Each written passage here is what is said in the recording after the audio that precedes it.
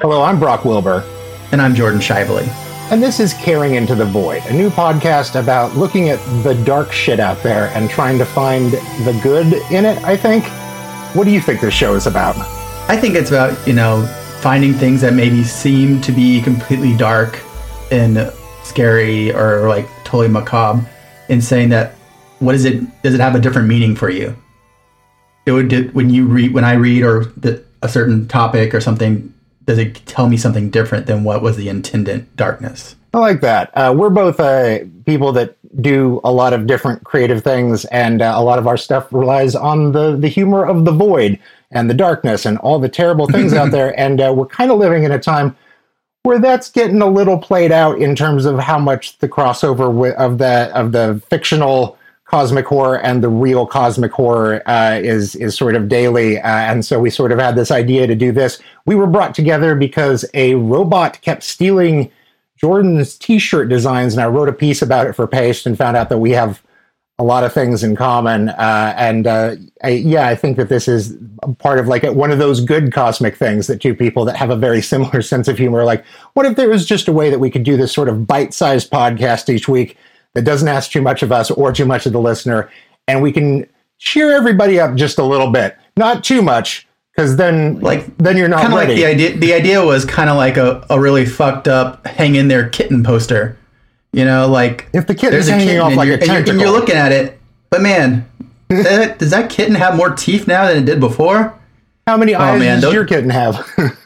Oh man, is that kitten even closer now than it was before? How come every time I look away, that kitten's getting closer? Oh, the kitten's gonna make me be cheerful. Cheerful is that thing when your skin like falls off, right? And I think so. I think that's slithers away. Yeah, that's what cheerfulness. That's what I heard. Cheerfulness is. So what we're going to do on this show is every week just sort of be friends to you and friends to the universe, and grab some stuff that's either historical or happening right now, and try to find the good or the positive in it. And we've done a couple of test episode sort of things, and there's so much I've learned about Jordan, including that Jordan was kicked out of religious school right at the very end for, I think, being too good at religious school. Left. One credit left, where the exit interview credit. You defended the poor, and they were like, "Oh, you need to read the Bible again," and you were like, "Fuck it, I'm out." And I've spent all week thinking about that. You were actually you were too good at religion to pass and have a degree in religion. Well, to really buy into religion, you can't really have critical thought, and they teach you to supposedly to do critical writing and critical thought. And then when you apply that to what they've been telling you to believe, it breaks down, and then you get kicked out of seminary, still owing all the money that you paid until you're 65 years old. And as you mentioned before, if you were older, you would have approached this situation differently. Oh, I would have just shut the fuck up, gotten my degree, and then gone and taught comics at a college somewhere or something. As a master's is a master's, right? But nope, I was full of vim and vigor and had to say the truth to the power. So that's like $60,000 worth of truth, apparently. That's just so much to spend on religion. But I think if I added up moving on. What? I said, but moving on. But moving on. That's even too dark for this show. Well, I'm sure that we'll circle back to it a number of times. It's a good thing to have in the side pocket. I spent the week in Denver. Me and the wife went out to see Pod Save America and Love It or Leave It. And me and a friend have had a long running gag with John Lovett, where he's mentioned on the show before that he was playing the video game Prey, and then he just stopped playing the video game Prey, and I really fucking like the video game Prey. So me and a friend have been like annoying him at shows and online demanding John finish Prey, and he finally responded in a segment that was cut out of the podcast that he's played the game, reached near the very end, and then just walked away because he's an adult and he can do that. And I was just like, oh my God, the self-care and self-control that it takes to do that. Because like I'm the sort of person that games used to be fun for me. And then I got into a period where I was doing a lot of reviews where I was getting like a game 48 hours before I was supposed to turn in a review. And it's like The Witcher 3 or something. And I was like, this is a 100-hour game. at minimum, if I'm just doing the main quest, like it's no longer fun when you're like, I can't and sleep. Also, isn't that like setting you up for failure too? Because they're expecting you to give a full review on something that has no possibility of having a full review. Exactly. And then there's also I got a Christmas present. Every year somebody in my family gives me like an Xbox game that I just look at and go, the stress of imagining sinking the time into Skyrim or Destiny 2 for me is just the sort of thing that I leave it wrapped in plastic and I gift it to a friend or like wait for the day but I feel bad about it. Like I did get Destiny 2 at Christmas this year and I was like, this is a really nice gift and the person that gave it to me knows me and loves me and I should play it, but I know that like I have to then schedule time with a dozen other people about like when we're going to do a raid and I'm 33. I just don't have it in me anymore. And the stress of not even playing a game has become so much for some of these things. So like all I do now are like weird indie walking simulators about remembering that you hate your dad or something. And that's all. For you, it's a little different because it ties into your work. But for me, anytime I stop and play a game, I'm immediately just racked with the guilt that I spent that time doing that when I should have been like working on a project or something. I have two books that are due, and one of them has been due for 3 years. So every time I go to like a movie or Disneyland or start up a game, that there is that piece of my heart. Me and Jordan have figured out that we're very similarly goal-driven, motivated people, and that destroys us on the inside all of the time, and also destroys some of the relationships around us. And I think that the people listening to this podcast might connect with that, and that's something that we're going to talk about too. You might not get project management but tips on the from upside, us. I've developed the saddest way ever of playing video games is where I listen to other people play them while I work on things. Okay, like that's smelling fantastic. Food, but like not even being able to touch it. I think you just invented something that's going to be big in a few years. Not even watching, just listening. Welcome to Let Smells. So, Jordan, what are you presenting from the void this week? So I was trying to come up with a really good folk tale or a dark story that I liked, and then I had a list of ones I shouldn't do because they were too overdone or they were like cliche, and so I decided to end up going with the number one that I shouldn't do, which is Slenderman. This is good for us to start with. It's good to get it out of the way. Yeah, and also I was like, oh, it's just like people are like, oh, of course it's Slenderman, but then I was like, the reason I like it is not because of all the actual Slenderman stories. You know, I mean, sure, that's interesting that it was like started as like a Photoshop joke on a forum, and then it became this thing with that kids were actually acting out on and supposedly trying to murder people because of it. But what I find interesting is more the idea of it being the end of the kind of Gutenberg parentheses of like recorded stories that they're being told finitely in print, and a returning to storytelling of a collective whole, like almost like they created this thought form or this dark god that then they had to like go with the rules, but there's rules that they made up for themselves. There is something delightful about like it's impossible that this thing went from not existing to existing in this designed by committee way, but that everyone did agree on some ground rules of what Slenderman is. Like it seems impossible that something goes from the Something Awful forums to a thing that far away from even existing or having like a power in the real world over what people do. Just that we can agree that he's even a slender man is already so much, but the rules of like his lore and backstory and what functions around him, like the fact that the internet could even agree on what that was is equally impressive to me. Yeah, and also that it ended up fitting to all like the basic tenets of like of old folklore, where it had like a collectivity to it, where it ties into like a collective, not just a single individual, and then it had a variability where it would change from as it moved down, as it infected different people or different psyches, like it would change. But then it also had a big performative thing where the person telling it was changing it because of who he was telling it to. Oh, interesting. And like, so it was like almost like this thing that would like go into a new teller and then mutate. And then I find it interesting that we chose to do this horrible like thing that like makes you that feeds on the idea of like the other and always being watched and stuff, and maybe like the horror of the vacuum coming alive, and instead of making a god of like productivity for ourselves, you know, like why didn't we come up with like this thought form that would just pop in every once in a while and say, or should you really be watching that much Netflix? You know, how many pages did you write today? I mean, don't blame me. I'm just the god you made. I like the idea of a god being angry about like, okay, but you could have done better. Well, that's the god we deserve a little sometimes. See, I knew that God School was going to come back for us.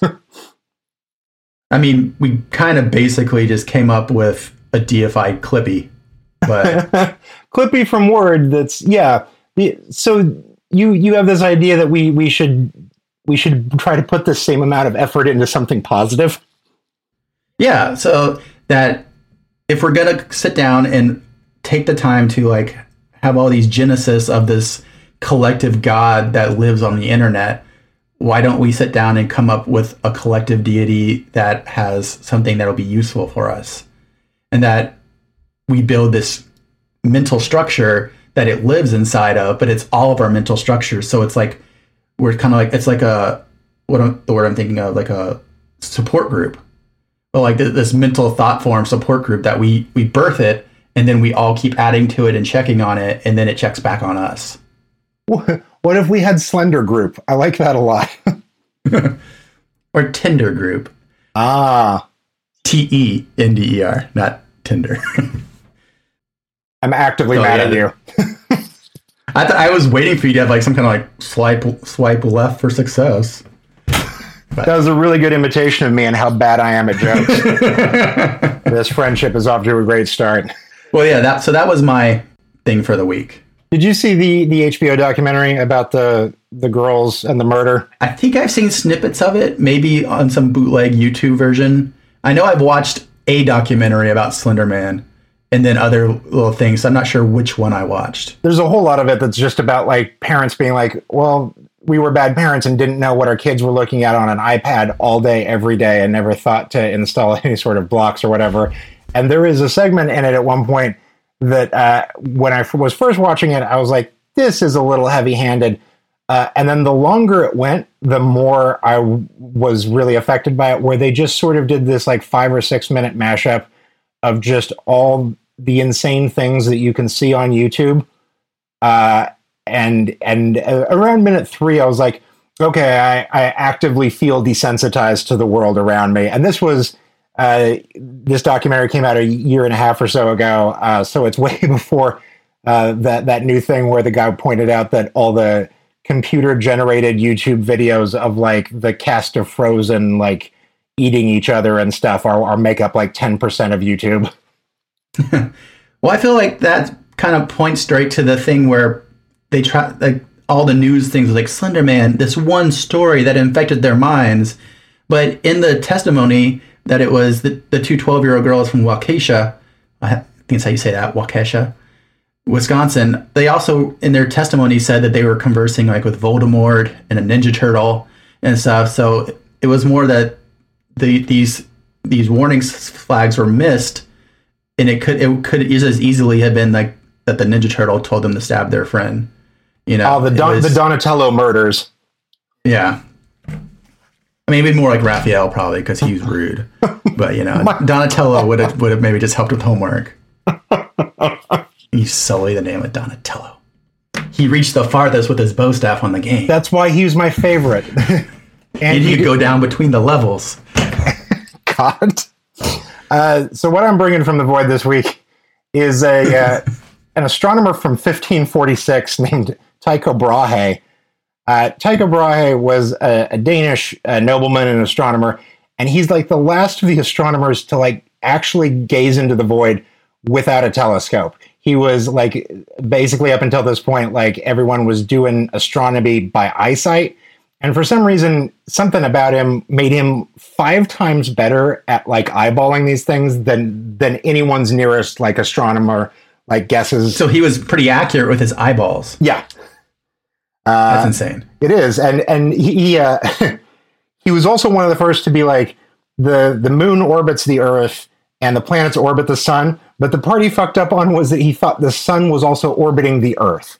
So he was like so close, but he was working on these on a bunch of these ideas, and then he died tragically. And to cap it all off, he had a silver prosthetic nose, like the Humpty Hump guy. I don't know what period of time it was that everyone was big into silver prosthetic noses, but it was definitely 1546. I would think a time where like they had a lot of like leprosy or something. Yeah. Oh, probably. I shouldn't laugh at that. That's actually what it was. Probably. So he dies from. People thought he was poisoned for years, and that was not the case. It turns out that he showed up to this King Frederick II to a party at this guy's place. And back then the rule was you can't get up from the table unless the king gets up from the table. And this guy was like the Johnny Knoxville of his era. And his whole thing was to like have people over, and he would have like a piss bucket under the table, and he would force everyone to keep drinking because you have to drink when the king drinks. And he was peeing, but no one else could pee. And he did this to like mess with people. And Tycho Brahe was at one of the guy's parties, and he was so polite that he refused to get up until his bladder burst. And so he died this terrible, terrible death from like septic shock, like over a course. Because he was just a polite boy. Just a polite boy, a good lad. Oh, what a good boy. Whose blood was poisoned from the inside and died like very painfully over a series of weeks. And as soon as he died, his assistant, Johannes Kepler, basically published all of his stuff under the Kepler name. So like his number two just like waited for him to die from this terrible death. At least to my knowledge, Kepler's a much better known name in astronomy. Exactly. And it's all because he just took his boss's notes when he died. And Kepler is sort of followed historically by an astronomer named Vesto Slipher, who comes like 200 years later. Vesto Slipher is mostly famous for having a good-ass fucking name, Vesto Slipher. But he also was like on the verge of like he'd put together the sort of theory of red shifts and blue shifts.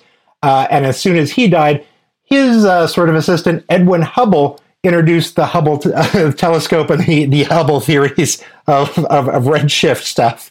And are they saying that all came from his notes as well? Exactly. So it's this idea that in astronomy, like you die and then whoever you trusted most in life will steal everything. But one of the things that I find to be the silver lining here, especially as we're in the time that we're in, it's this idea that, you might not get the credit, but the wheel of like forward momentum and human intelligence never stops. Like, even if we're in a time where all the funding for NASA stops and we try to say that climate change isn't real, there's still people somewhere, and they might be shifty fucking people, but they're forwarding the ideas of us getting better and smarter. And I really like thinking about that sometimes. Like, you might die from you might be a polite boy who dies, but at least you'll be paying it forward eventually. You'll be avenged by the concept of knowledge, but maybe somebody should avenge the person that does what they do with your knowledge. It's humans are bad, but we're always getting better. Not as better as people, but like then we dip back down. Yeah. And we have a big reversal of society. And then maybe we'll get better again in like 3 years. I don't know. 3 years. Let's go with the positive on that one. So that's what I'm bringing from the void this week. Maybe the 3 years, or maybe a hero will rise. I don't know. When we get into the next set of the 1500s, we'll be okay. So we have a segment on the show, Self-Caring into the Void. And that is where we talk about what we did this week that made us feel good, made us feel better, made us feel like there was a little less darkness. Jordan, what do you have? Mine was, oddly enough, a blast from the past that they released a new season of Queer Eye.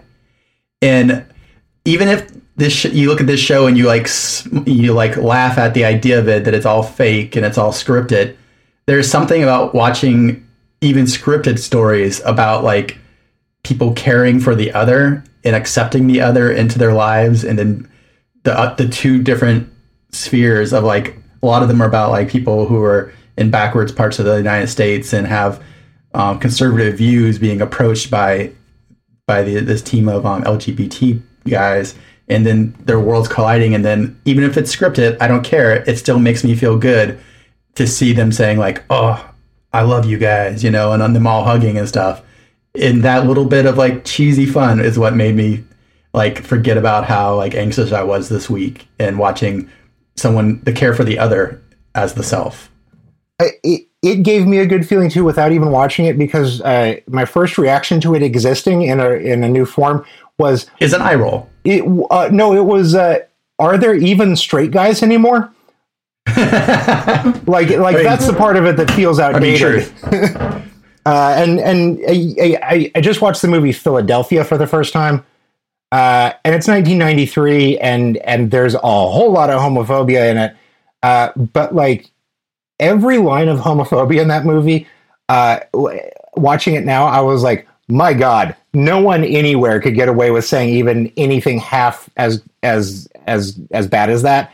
And I was like, unless it's like a presidential State of the Union or something. But, sure. Yeah. You have to dog whistle it a little bit. But the racism in that movie still sounds like stuff you would hear in an office somewhere. And I was like, I was in the middle of being like, look how far we've come and how aged this film is. And at one point in that, a woman comes into the courtroom and says that the people that Tom Hanks's company are shitbags because one of her bosses kept talking about like her urban jewelry and stuff. And I was like, yeah, that sounds like a thing I would hear like in 2018 still. Like that's not, there's no way something you would hear at the farmer's market. Yeah. So there is a progress where I was like, isn't everyone on the sexuality spectrum at some point, like who self-identifies as even a straight guy at this point, except for people that maybe don't deserve a makeover? Oh, everyone deserves a makeover from the my thing to bring to self-care this week was actually a comic, and I get into comics for like a month every year, and then I fall out again. This is a comic from 2008. It's a comic from 2008 called Fishtown by Kevin Colden, and it's based on an actual murder where some teenagers basically just really, really fuck up their friend over like $500 he got on payday so they can go get drugs. But the entire comic, in addition to being like a true crime podcast sort of feel about the entire thing and being a true story, it's drawn entirely in white, yellow, and a dark blue. No blacks or anything, and it's set in West Philadelphia, which every time they say it, I was like, in West Philadelphia. And I was like, I know it's the wrong tone for what I'm saying, but that's finding some happiness on the side of it. The yellow of it is this real like piss stain yellow. And it made me feel weird to even be touching the pages. Love it. So when it's all about just what a shithole town they live in and how they're shithole kids, I was physically... Exactly, and I was physically holding the book and being like, I can't remember the last time like a comic made me feel like through my hands, like I needed to wash my hands, not just of the murder, but of like the place where they live, and that's my country too. And the really the best part of it that was the self-care was that we got it at Tattered Covered Books in Denver, which is one of those top 10 indie bookstores in the country. And I can't remember the last time that I actually just hung out in a bookstore for like an hour just around physical books. And it made me feel so much better. And I was like, wait, why don't I do this all the time? Like I spent my entire life being that kid. And now like, I'm just like, I found it on Amazon. It'll be here tomorrow. Just being in a room with books makes you actively feel better. And I think remembering that is my self-care of the week. So are you gonna go and find a close local bookstore where you live now and make that part of your ritual? Because once you get to know the people in a bookstore, it becomes almost like that comic book store every Wednesday kind of vibe where they know you and you can shoot the shit and talk about books. Because usually like strangers don't want to talk about that stuff with you as much as you want them to, but like a bookseller, that's like their whole life is talking about books. And you get that real good nerd video game time. stores have taught me that I don't want to talk to people anymore about media, But yes, you're probably right. I should find a place with good people. Oh no, I definitely still have that experience, and that's when I'll just not go back to a comic book store, because part of the ritual of a comic book store is going and talking unabashedly about this thing that you're passionate for in a place where people supposedly are going to respond in that same holy fervor, you know.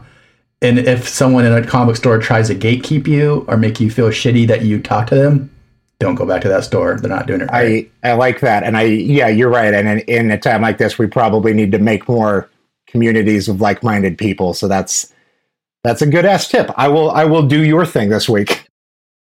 Yeah. And don't be a gatekeeper in general. No, I think creators belong to me. Oh, to you? Oh, good. Yeah.